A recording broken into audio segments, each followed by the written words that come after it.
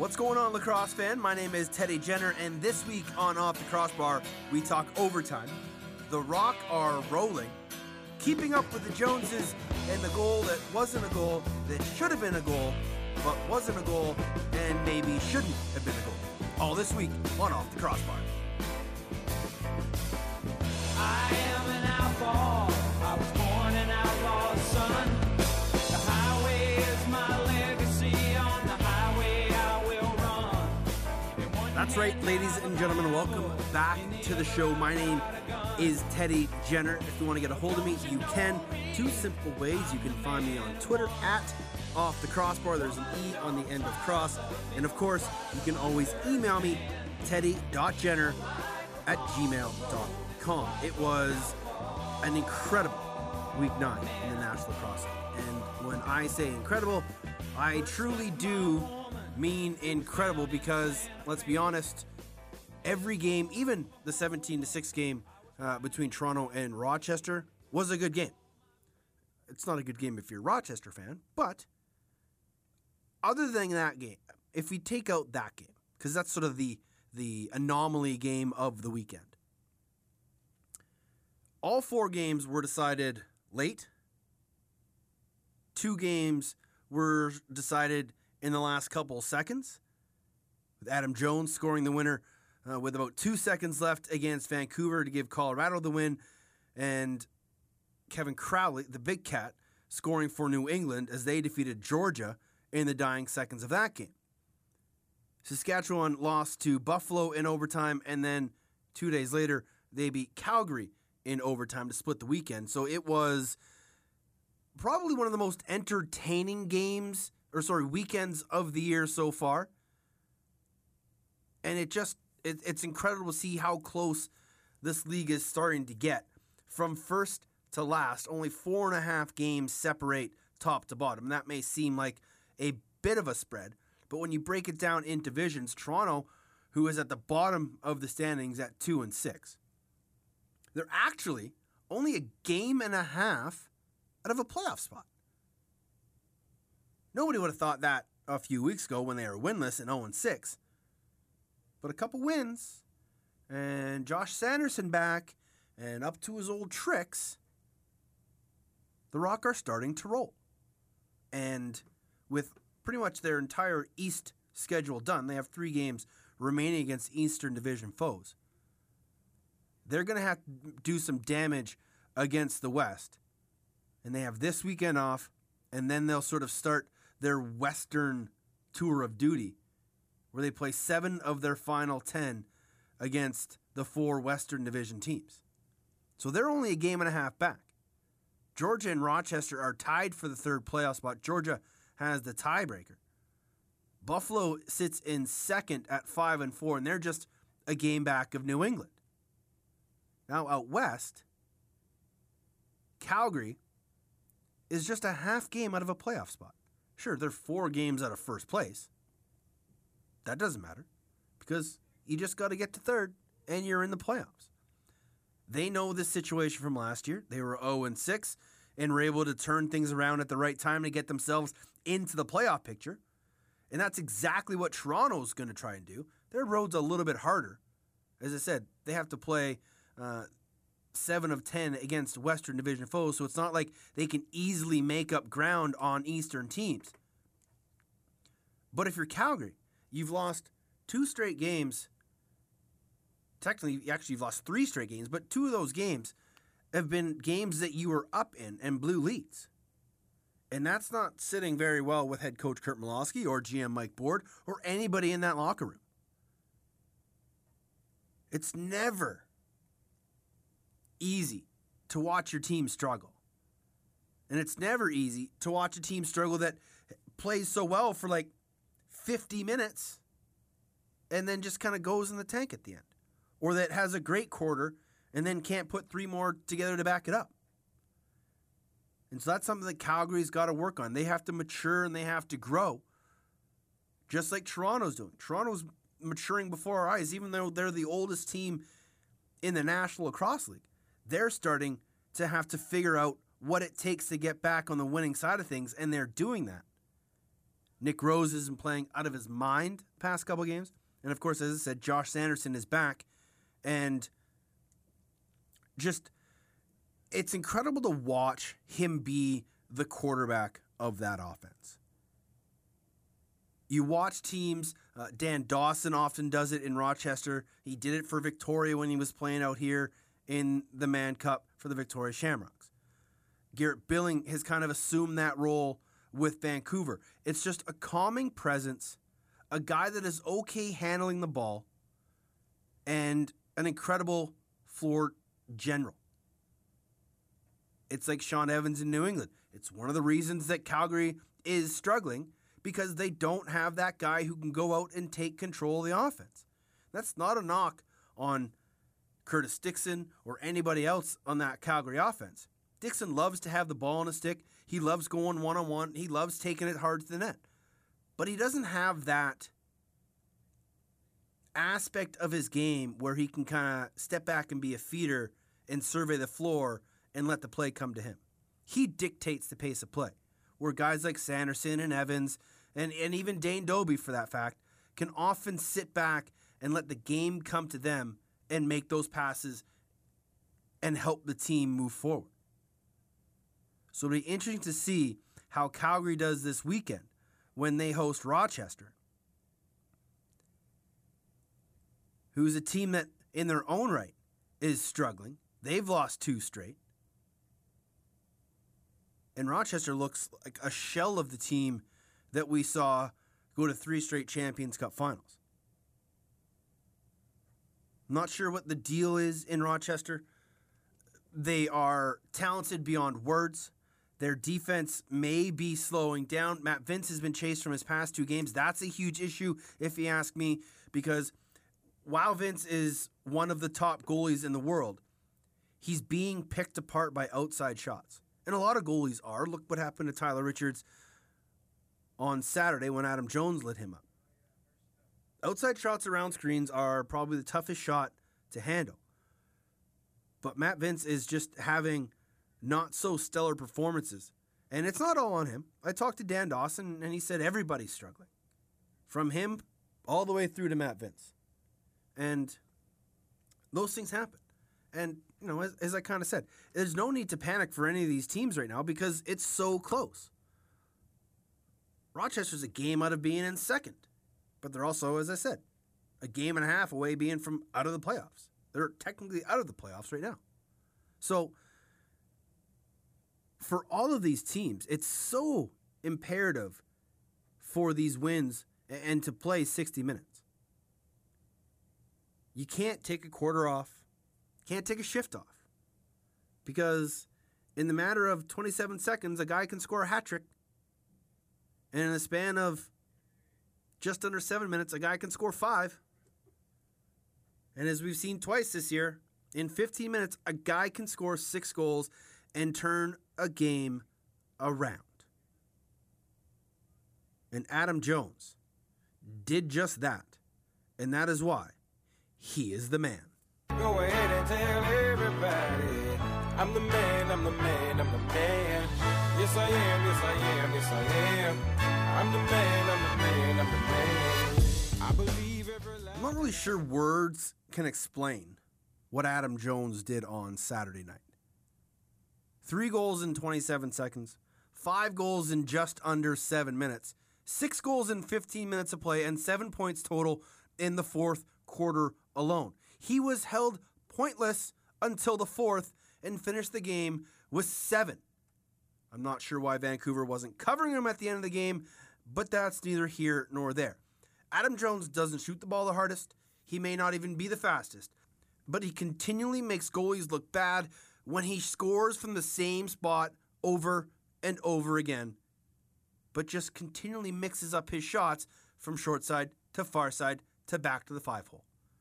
Adam Jones should have been covered on the final play of the game, and he wasn't, and he made the Vancouver Stealth pay. He finishes the game with an incredible sock trick, a story to tell for the ages, and Adam Jones is the man. Yeah, you can tell everybody. Go ahead and tell everybody. I'm the man, I'm the man, I'm the man. Well, you can tell everybody.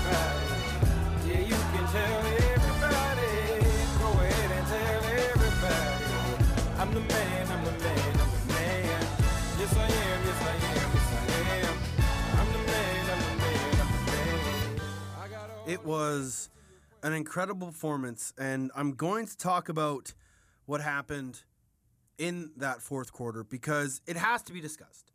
And I wouldn't be doing my job if I didn't discuss it, even though there's nothing anybody can do about it now because it's all in the past. However, let's talk about it. Go to islander.com, and I have my article up there, goal or no goal, you decide. But at the end of the day, what this play has actually done is brought up a debate on a few different levels. First of all, why wasn't Mark Gardonio watching Alex Bouquet, the Mammoth goaltender, with the ball in his stick in his crease? Well, after speaking with some referees, speaking with the league, referees are taught to follow the gameplay and keep their focus on where the greater amount of players are. Players were changing. Bouquet was the only guy back behind Mark Gardonio. So the game flow dictates Gardonio's vision goes up the floor. The next question is, what is possession? And that is where the Colorado Mammoth standpoint comes, and it's the same, actually, it's the counterpoint of Vancouver's standpoint. And I get both arguments. So let me read you a couple rules here. Rule 51.2, ball caught in goalie stick or equipment. If the ball becomes caught in a goalie stick, mask, or other equipment following the shot, play shall be immediately suspended and possession shall be awarded to the goalie and the shot clock shall be reset. Pretty straightforward, right? But now we're getting into the question of what is possession? Funny enough, there is a rule for that. 22.2. A player shall be considered in possession of the ball when he has control of it and can perform any of the normal functions of control such as carrying, cradling, shooting, or passing. Now, this can be determined one of two ways. And this is where the discrepancy comes into play. Colorado feels that Bouquet never had clear possession because as he scooped it up and made his cradle motion to throw the ball fell out of his stick. So they're saying, well, he never fully had possession, so when the whistle blew, there was no possession, so the whistle never should have been blown in the first place. I get that. That makes sense. However, would a player not just picking up the ball be considered, and having it in a stick, be considered having possession? That's the Vancouver stance. Is he picked it up and made the motion to go and cradle for the throw. So that motion of scooping the ball up and putting it over his shoulder is possession. Or is it? And that is the gray area. Is possession when he fully has it, cradling it, then makes the pass, or is possession right when he picks it up? But either way that you look at it, when the whistle is audibly heard, the ball is out of Bouquet's stick. So, in essence, nobody had possession when the play was blown in, so it shouldn't have been blown in. It's very convoluted, and like I said, both sides have an argument of what should have happened. And with the league saying that it should have been called a goal, they really just kind of threw crew chief Mark Gardonio under the bus.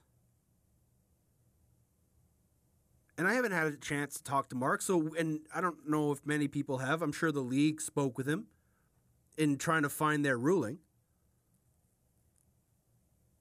But it's just, it was just such a weird play, and one that rarely ever happens. And it's happened to me before in Game 7 of the Mann Cup, and the situation was Matt Royk made the save. The referee blew play dead, and in the process of Rob Kirkby picking up the ball, play was blown in, he bobbled it, and it went into the net. And the referee called it a goal. He never had possession. This is the exact same thing. Bouquet goes to pick it up. Now, The difference between Kirkby and Bouquet is Kirkby never had the ball. He bobbled it trying to pick it up. Bouquet has it in his stick. It's in his possession as he goes to make the throw, and it falls out. And it was such a weird play. And the fact that the referee didn't see it makes this all that more confusing, because then the question is, well, what did he see? What didn't he see? And if he saw it, what should have been done? Here's my take. Vancouver had no challenges, so they wouldn't have been able to challenge it anyway, so a lot of people feel that it's a moot point regardless. However, there had to have been a split second where Mark Gardonio turned his view back to the goaltender to figure out why he hadn't thrown the ball yet, and seen Bouquet fumbling it with it near his goal line. In my opinion, the referee should have blown play dead and just reset things, allowed the goalie to pick up the ball and go from there. That's what should have happened. But it didn't. Play goes down the other way. 2 passes later, Jonesy puts it in, and instead of being a 2 or 3 goal game, it's now a 1 goal game, and the momentum clearly in Colorado's favor. I don't know if we'll ever see something like this again. We probably will, because things happen. But now that we've seen it happen, and we have a basis for it, maybe we'll be a little more prepared next time. There's no grounds for GM Doug Locke or the Vancouver Stealth or the Stealth organization to challenge or protest or appeal the game. There was no bias. There was no cheating. There was no favoritism. It was just a bang-bang play that, because the referee was watching the flow of the game, he missed. So, maybe we need to go back to 3 referees. Just a thought. Might allow referees to pay a little more attention to where the ball is, not having to worry about looking up the floor, and can just focus on the ball. One guy focuses on the ball, one guy watches the play, the other guy's watching line changes. Floating system, like they used to do. We'll see. The worst part about all this is that it took away from the performance of Adam Jones. And it took away from the performance of Alex Bouquet, who came in and held the fort and only let in 2 goals in the 26 or 8 minutes that he played. And that's the unfortunate part, is that this incident took away from what was an incredible performance by Adam Jones.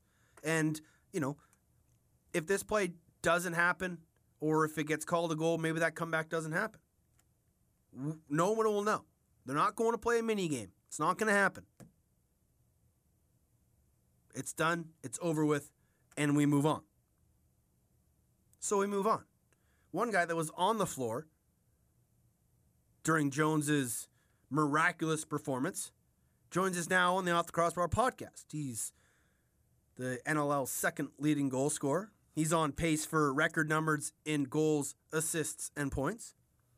They call him Mr. Showtime. He is Callum Crawford. Callum, good to talk to you. How are you, buddy? I'm good. Thanks for having me. No worries. You've made the move to Colorado now, haven't you? I have. It's hard to pass up, how beautiful it's been here every time that I've played here over the last 10 years against them, that it was, I'm finally playing here. The fans are amazing. The weather's incredible. And we all know how terrible winters are in Ottawa, so it just made sense. Are you getting out and enjoying the sights and sounds of Colorado life? I am, yeah. The weather, I get to enjoy it. I was at Red Rocks this past weekend, showing my mom around a little bit, doing some touristy stuff. So yeah. It's been nice. Is there a plaque for John Grant Jr. up there where he shot like a lacrosse ball over 100 yards and put it in the back of the net last year? No, but I think they're going to put up a statue of him. Oh, really? I think it's on its way. It's got to be pretty interesting to go to Colorado and see how the National Lacrosse League has thrived there and how well it's been accepted. Is it pretty surreal having spent some time in some markets that didn't embrace the National Lacrosse League?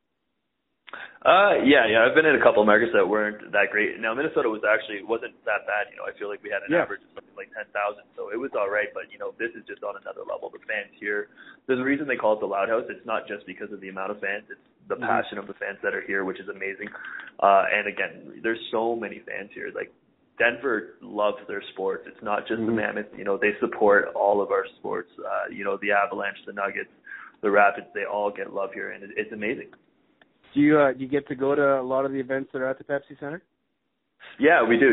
We've got a great relationship with those teams, and whenever we get a chance to get out to them, they're more than willing to accommodate us. It's great. You spent your last 2 years in Minnesota with the Swarm before coming over to Colorado as a free agent.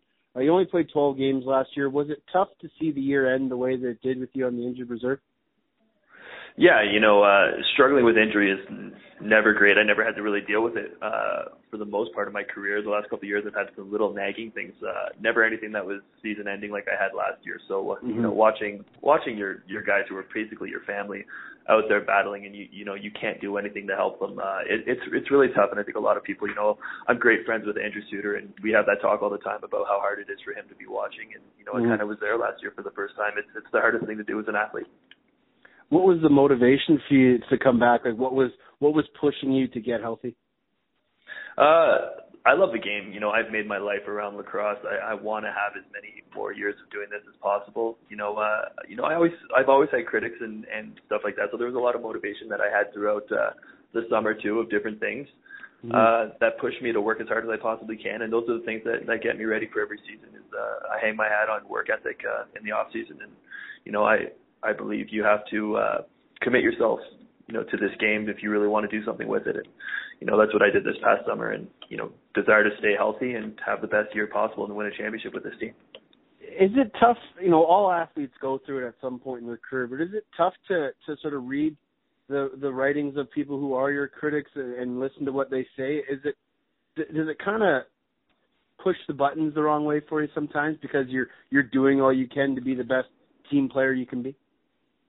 It's motivation more than anything, to be honest. I think other people get more upset about it than I do, but I like to use it as motivation. And being from Ottawa, it's kind of been like that my whole life. Not a lot of people think there's a lot of lacrosse in Ottawa or quality lacrosse in Ottawa.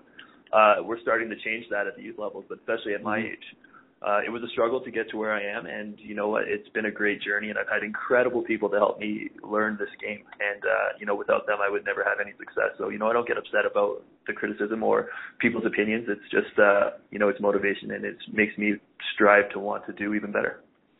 What was you said you're an Ottawa guy, and you grew up sort of playing the game in non sort of traditional markets, but you were able to go to some areas that had some hot spots, Victoria included. You spent some time in Nanaimo, but you've been able to kind of put yourself in different positions. How much did that help you by being able to play in different areas and different styles of lacrosse? It took for me to leave Ottawa to be able to do anything with the sport. I got drafted I got traded to Six Nations in my last year of junior for a playoff run. And that's the only reason that I got drafted to the NLL. So I owe everything to that happening. So, that was my motivation to being willing to go to different areas and not, be focused at staying home where there wasn't very much lacrosse. Getting to go to places, being drafted by Calgary, playing with Tracy Kolaski, was the best thing to ever happen to me. I learned the game in a different way that I never understood the game before. Going to Victoria, playing with Dan Dawson, I've been compared to him since I've been in the league a little bit, just from us being tall, lanky guys. So I've tried to learn as much possible from him. Getting to play with Lewis, getting to play with so many great players, Colin Doyle. I played with Ryan Benesh. I played with just so many good players, and that's I credit a lot of what I've learned to that, and I'm still learning. I'm always going to be learning this game and trying to find something new, and that only comes from playing with new people, and that was part of the motivation of wanting to be here. Was there's such great players on this team. I have a chance to play with John Grant Jr., one of the best players to ever play. So that was a motivation for me to want to be here, and Adam Jones, the things he can do, and everybody that we have on this roster. It's just I think a lot of people should be eager to go learn new things from new people, and I think that helps you broaden your view of the game and your skill set. Have you asked Dan Dawson to borrow his leg sleeves? No, I haven't yet, but I was asking Paul a little bit about him during when we played them. I had to ask, what's the reason? Do they actually work? What did he say?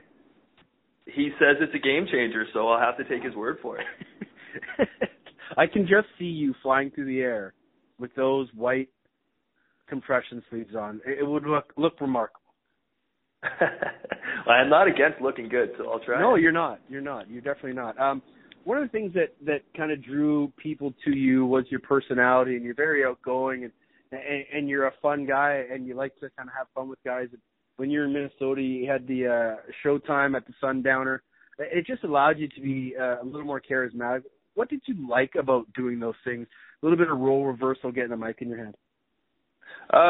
You said it. I'm just outgoing. I enjoy having fun. I don't take anything in life really too serious. You can even see me when I'm playing. I'm not one of those guys that has to be, super serious before a game. I've always been, the more relaxed I am, the more fun I'm having, the better I'm going to play. And that's just kind of life. I enjoy being out there talking to different people and doing stuff like that was incredible. I'm trying to get Altitude here to give me my own show. I don't know what it's going to be about, but I think it'll be fun. You actually just went on a car ride with Andy Lindhall for a little segment in Altitude Sports. What was that like?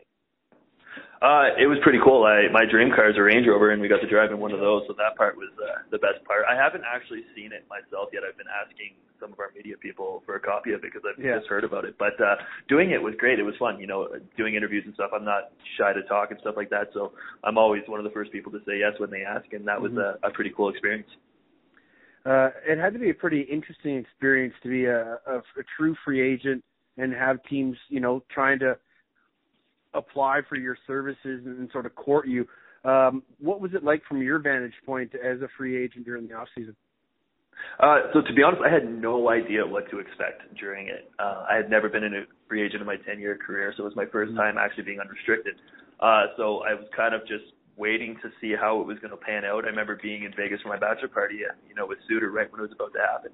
And, kind of just being like, I don't know what to do, and he's never been there either. So it was great. As soon as it opened up, I had a couple teams contact me, and just that alone, that's awesome to know that people want you to play for them.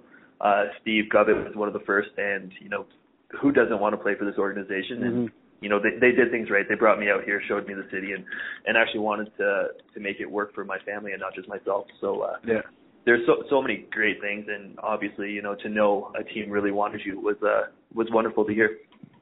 What do you think made you so successful in Colorado in the short time you're there? We've got such a great team. I've had some success numbers wise, but there's so many people doing so many little things that make it successful.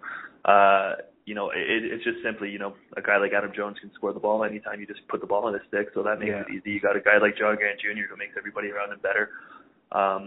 It's honestly just a team effort. I know that sounds like a cliche thing to say, but it's true. I feel you get good numbers and you do things statistically well when you're around good people. It's not always about, that person doing good things. It's about the people around them doing great things, and I think that's what's happening. You mentioned Adam Jones' name a couple times already. What were your thoughts when he was just firing at will and scoring 5 straight? So I don't know if you've seen any of the tape yet, but if you watch after the third one, I'm just laughing. And it's not because, I'm laughing because it's just usual. It's just, I can't explain it. It's not even luck anymore because I've never seen somebody have such a scoring touch. And when he was doing it, it was amazing. I can't score a goal like that the way that he scores goals. And they're not lucky goals. They're Adam Jones goals. They're Jonesy goals. And I've never met anybody that can do it the way that he does it. He's just such a pure natural goal scorer. And to me, it's amazing to see that I don't even have words for it, that I just had to start laughing. And he doesn't shoot the ball very hard either. It's just pinpoint accurate. It's perfect, and some people will say, oh my God, it's a Jonesy goal, it's lucky, it's going 5. Well, when you score at that rate, it's not lucky. It's a skill, and, he's great at it. A lot of the talk surrounding that game was what happened with 8 minutes left when you guys were down by 2, and the Bouquet incident. You were on the bench at the time. What did you see? I didn't see it, to be honest. I had no idea. I've just been kind of learning about it afterwards, and, reading both sides of it. And, that's one of the beauty things of sports, not just lacrosse, is there's so many things that happen in a game that if you say, if we could have seen this properly, it would have changed the outcome. Absolutely. But that's every single sport, and that's the beauty of sports. Mm-hmm. The things we can't control, mistakes happen, that's life. Who knows if that was a goal and there was 8 minutes left or whatever. Yeah. Who knows what would happen in that 8 minutes? Maybe we would have went on Jonesy would have scored 11 goals. Who knows, right? Yeah. You can never dictate what's going to happen, and I don't think anybody on their side is causing a big stink looking for there to be a change, because there's just nothing you can do. It happened to go our way this time. There's times I'm sure that it's gone their way where there's no flags left, and refs may have called a goal that should have been a goal and stuff like that, right? It's just part of sports, part of lacrosse, and it happened to go our way this time. Your agility is something that is your strong point, and your ability to get around defenders, but your knack for flying through the air is second to none. Is that just something that came naturally to you, to being able to jump across crease? To be honest, I used to dive a lot, and the older I get, the more diving hurts. So I figured, how could I kind of simulate the same advantages of diving without hitting the ground so hard? Yeah. So I started messing around with that kind of the last couple of years, of just trying to jump up versus across. And, I've tried to make it work. I've had some success with it this year. I'm sure there's going to be times where I'm going to have to hit the ground. But, it's just been another tool that I've been able to use with this long, lanky frame. And, I've had some success with it. And it allows you to be more versatile, because if you're diving across crease, you only have so many options. But if you're jumping, as you've been doing, and as we've seen, you're able to bring the ball back short side. It just gives you more net to shoot at when you're still in control of your body upright. Yeah, to be honest, I'm just trying to read the goalie. So when I'm jumping, I'm just focused on what he's doing. And I know everybody says I just go short side all the time, but it's honestly, if the goalie stays on his post and I'm going far side, it's me reading him versus, me just throwing it short side every time. It's me just trying to read what's up there. And that is one of the advantages of going up versus across, is it allows me to read the goalie versus committing to just one thing. Absolutely. I don't think it gets enough credit, and maybe it doesn't deserve it, but when your captain stepped up to fight Jeff Molesky there, he kind of had to step up and answer the bell. How much did that rally your team to be able to see your captain do that? It was incredible. I was fired up in the box. I think I told Coty when I went out there, I said I was going to go off. Now, I didn't go off, but I was motivated to go out there and have a game because of that. He didn't have to do that. I don't think anybody was forcing him to fight regardless of words at the start of the game. He did that upon himself because, he knew our team needed a spark, and that's exactly what he went and did. He did what, he's our captain for a reason. He's our leader. And he got everybody going. I came out of the box and was fired up and wanted to do everything I could for the team. My strength isn't to go out there and fight somebody. So I tried to do my hardest to go out there and try to put the ball in the back of the net. And simply just because, what he was willing to do for our team. And I think everybody in our locker room felt the same way as, if he's willing to do that for us, what are we going to do for each other? Absolutely.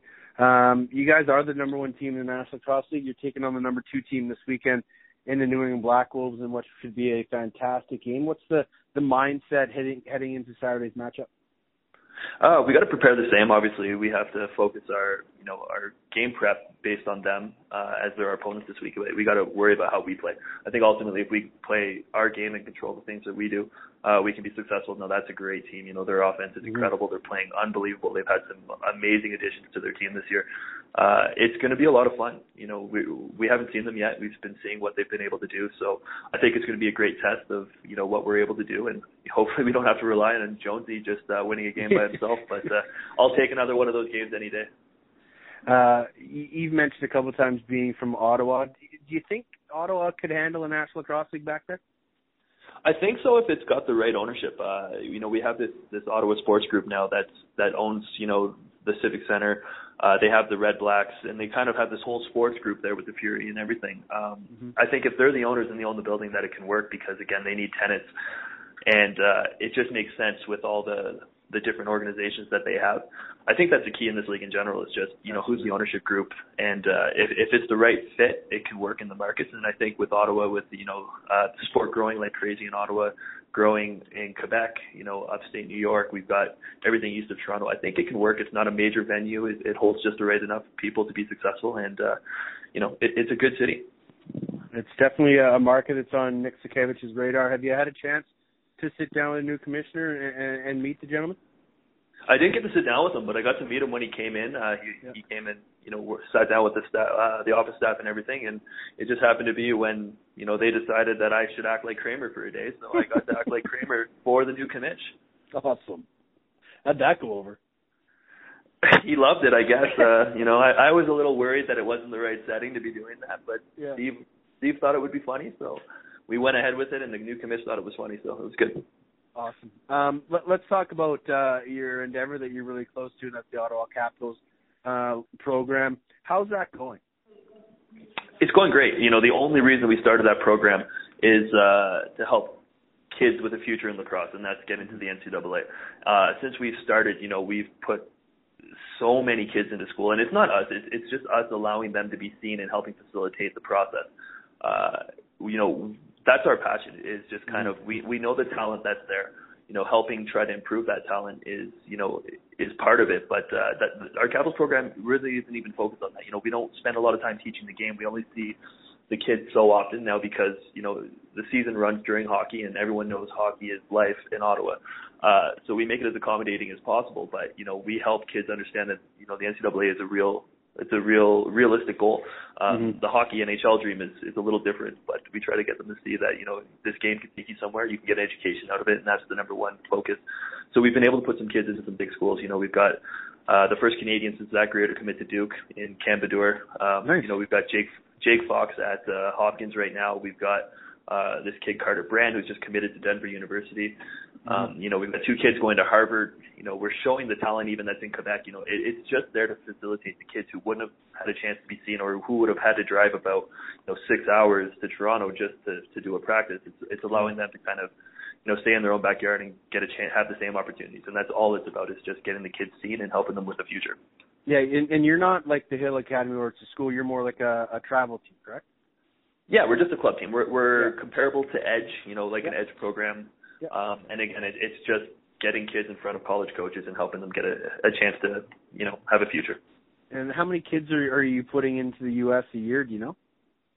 I couldn't tell you what it is per year, but I know if you take a look, Ottawa's never seen so many kids go to the States since we have just started, which is great. We have almost a whole age group of, we had a certain amount of kids from the Nepean Minor Association at a certain age group all come in for the first time, and we just finished committing our last one of that age group that started playing. They've been with us for a year, and every one of them is committed, which is great. Yeah, that's incredible turnover to be putting kids at such a high rate. It's great to see, and we need more programs like yourselves and Edge and all the other small programs that are out there. Before I let you go, as fans, as broadcasters and people who cover this game, it's been a year like no other. From a scoring standpoint, you're on pace for a record-setting year in both goals and assists and points. But, you see what everyone else is doing. But is it just mystifying to see what Dane Smith is doing? I was about to say that. Whether you're bringing up his name or not, I was about to bring it up. What that kid is doing is absolutely amazing.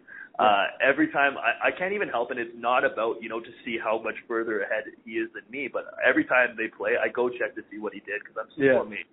I'm not rooting against them at all. I think it's incredible.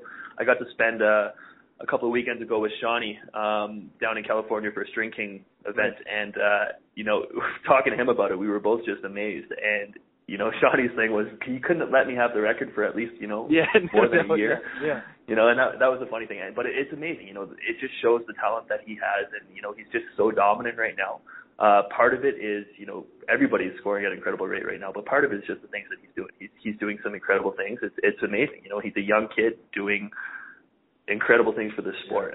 If you get to watch him, it's not just the numbers, it's the way he plays the game. And it's fun. Being a 31-year-old, and I think he's maybe 22, 23, I'm inspired by him, and I'm learning from him. That's what that type of stuff does, and it's great. I hope he continues to do amazing things, just not when he plays against us. Absolutely. Callum, you're on your way to doing amazing things as well. Best of luck with everything in Colorado as well as the Capital Lax program, and appreciate you giving us some time today to talk. No, thanks for having me. I love doing this type of stuff. So, give me a shout anytime you want to chat. Mr. Showtime, Callum Crawford. I would love to see him in the Dawson-esque compression pants. It would just be hilarious. But Callum Crawford is an unbelievable athlete and an incredible lacrosse player. And he has been putting up career numbers since coming over from Minnesota. He was putting up career numbers when he was in Minnesota. He's been getting progressively better as his career has gone on. And if you take away the injury that kept him out of the end of last year with the Swarm, he probably would have set career numbers last year. He's overcome the detractors and the skeptics and a lot of people who said he wouldn't amount to a whole lot. And he's become one of the top players in the National Lacrosse League and continues to improve and continues to evolve his game. And it's just great to see a guy like Callum finally getting the recognition for not just being a great player, but a great playmaker. And he, like I said, he's evolved his game, and you kind of heard him talk about he can't dive across the floor anymore because it kind of, it hurts. Trust me, it hurts. That's a great way to bust up your knees and be sent to the locker room for some patchwork, because that turf is pretty unforgivable.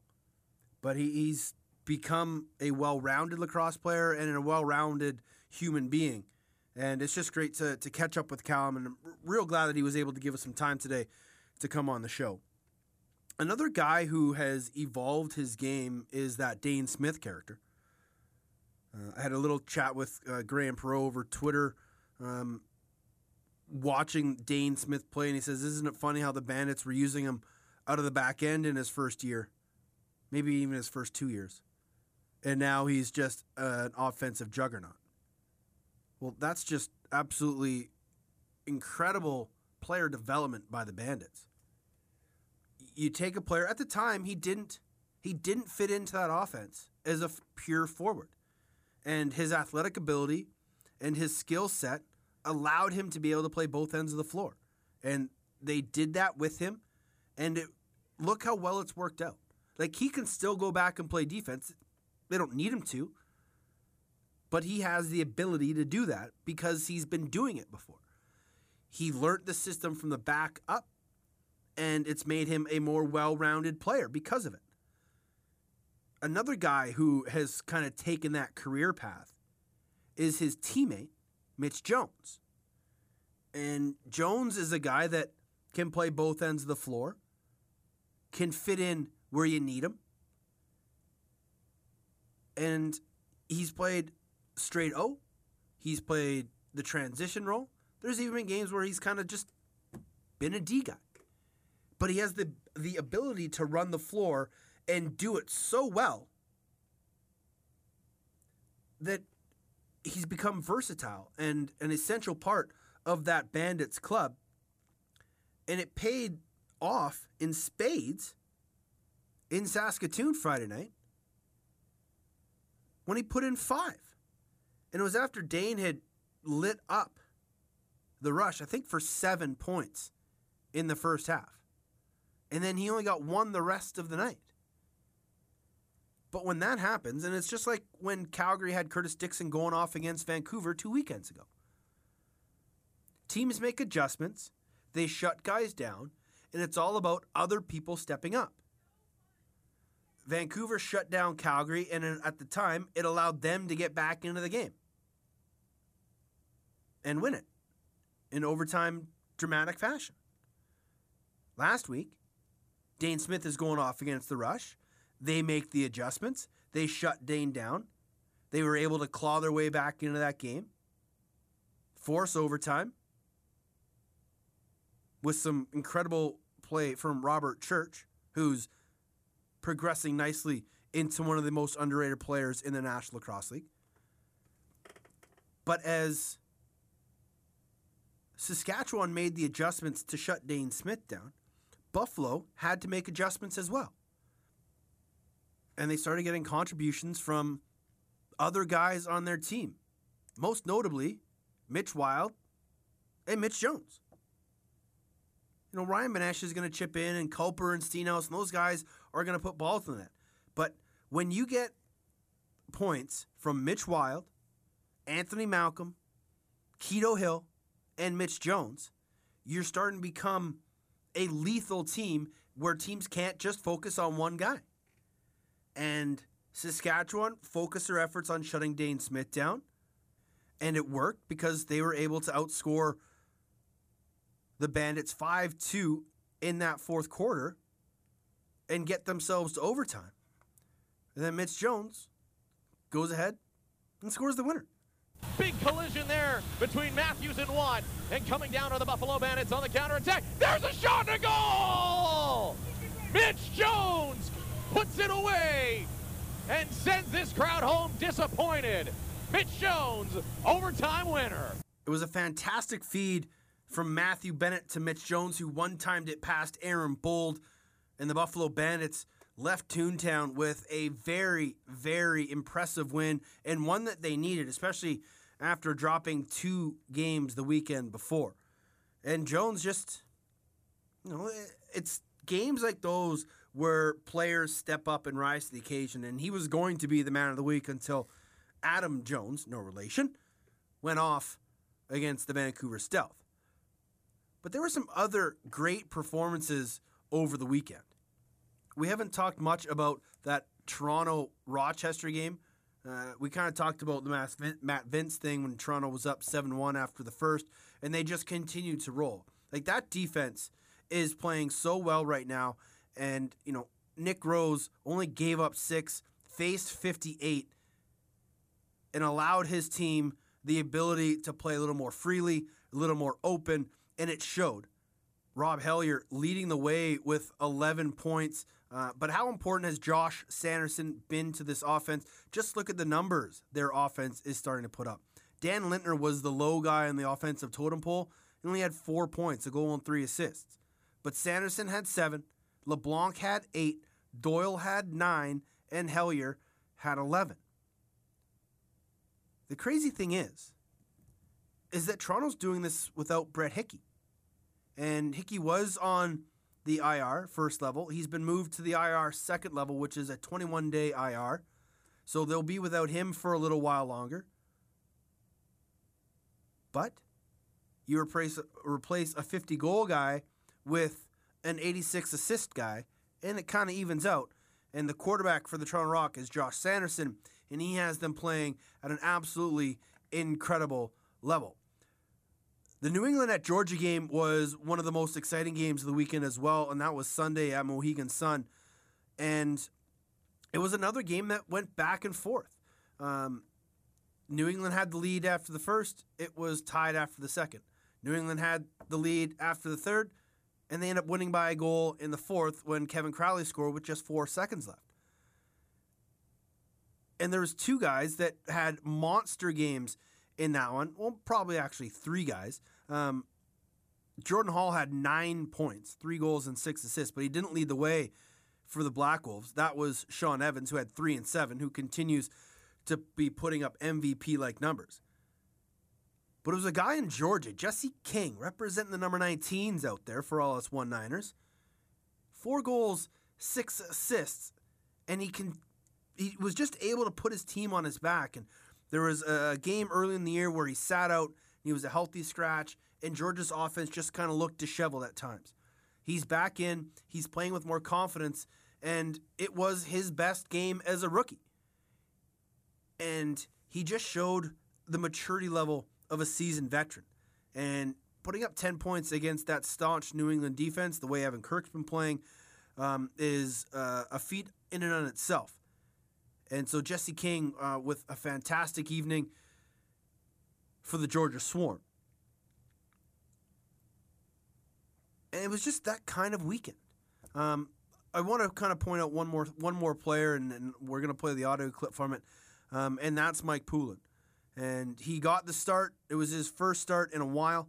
and he went the distance in overtime even though Calgary lost, but it never would have gotten to overtime if it wasn't for this. Saskatchewan has it now in transition. This is Dilks. Dilks ahead to Corbeil. He's in there. Corbeil takes the shot, and Poulin makes the save. A monster save by Mike Poulin. Monster save indeed. Alex Coots, who got the call in favor of Ryan Ballantine on the Calgary broadcast. Nice to see Cootsy up there, but if it's not for that save from Mike Poulin in his left arm, that game doesn't even get to overtime. And that's where you need guys to step up and make the play. And Poulin did it, and I'm sure there'd be moments where head coach Kurt Malosky and even Mike Poulin would go back and say, that probably should have been a save, or I probably should have had that one. But to be able to step up in those moments and make those plays goes a long way. As I mentioned, Alex Coots was on the color commentary for the Calgary Roughnecks broadcast. We've heard Brett Bucktooth a few times in New England, and we've also heard from Jamie Shuchuk in the Colorado Mammoth games. But one voice that we hadn't heard from before, and I am so glad we got to hear from him, was nonchalant Johnny Gallant at the Mammoth game. And I'm not sure if Shuchuk was unavailable, maybe sick, dealing with family, whatever. He might have been even doing some U.S. Boxer stuff. But Johnny Gallant was brought in, former Mammoth captain. He'd been with the organization since they were the Washington Power. And he was the man between the benches on Saturday night and did an incredible job. Johnny's not the most charismatic guy or the most exuberant, but his calm, cool demeanor was like listening to Morgan Freeman talk about nature.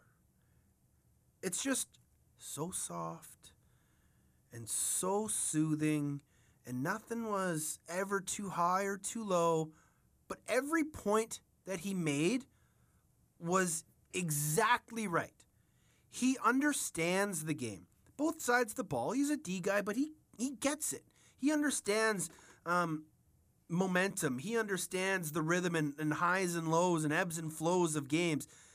That every time he spoke, I was engaged.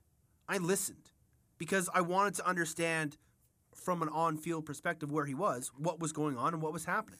And this is something I think every team needs to bring into their broadcast. Vancouver often does it with Brad Challoner between the benches, but not many other teams do it. And I would love to see it happen more often. I don't want to see that guy between the benches doing interviews while the game's going on or anything like that. I just want him to be a voice down there. It could be a third guy in the broadcast, or it could just be a second guy. But having people down between the benches adds flavor to the broadcast, especially guys who have played the game. You can't just grab a guy and say, hey, go between the benches and do your thing. If he's never been in that position, never played in the league, never played lacrosse, doesn't understand the dynamics of the game, because then it won't bring anything to the broadcast. But having a guy down there with knowledge, with lacrosse IQ, and Johnny's not a stat guy. He wasn't sitting there with a Rolodex of information. I don't even really know if he had a roster. He had a notepad and a pen, but that was about it. But you don't need that kind of stuff to be down there, because when you're down there, everything speaks for itself. And I gotta say, for a guy who once claimed that he led the Victoria Shamrocks with 52 penalty minutes, that Johnny Gallant did a great job during that Altitude broadcast, and I hope we hear more from him, because, as I said, it's those types of things that make broadcasts better. Engaging, informative, and just crisper. And Altitude does a fantastic job with their broadcasts, and, it's easy because they're a cable network and they're kind of in-house, and, everything works succinctly for the Mammoth that way. But it's something that I would like to see the National Lacrosse League do if and when they get, bigger contracts with TSN or Fox Sports or whoever it may be. That not only do they have a knowledgeable play-by-play guy, again, someone who understands the game, that can call it properly, knows the terminology, knows the players, all those things. But to have a presence between the benches, down on the field, just brings so much more to the broadcast and so much more for the viewer experience. So let's just keep that in mind and pay attention to that moving forward as teams try to make their broadcasts that much more viewer-friendly. Speaking of broadcasts, there are 3 games this weekend in the National Lacrosse League. They are all on Saturday. It all gets started with Rochester at Calgary, 9 p.m. Eastern. You can see that game on Fox Sports, both sides of the border. New England and Colorado also at 9 p.m. Eastern. That's a Watch ESPN and TSN Go game. And then Buffalo at Vancouver, Fox Sports Go, either sides of the border as well. For anybody that's in Buffalo and listens to, I believe it's ESPN 1250, I will be John Gertler's color guy for that game. So my yearly tradition of sitting in with John Gertler when the Bandits come to town, so I'm looking forward to that. Looking forward to a great lacrosse game too, because Buffalo and Vancouver, 2 teams that play fast, exciting lacrosse, and hopefully it's a fast, exciting lacrosse game. Just like we had this weekend. Like, I still can't get over the weekend we just had. I'm like, 5 games, and if you take out the 17-6 blowout between Toronto and Rochester, every game was fantastic. Let's keep our fingers crossed for 3 fantastic games this weekend, shall we? All right, we're out of here. My name is Teddy Jenner. You can find me on Twitter at Off the Crossbar. You can email me, teddy.jenner@gmail.com. Enjoy the games, everybody. Take a friend if you can, and be excellent to each other.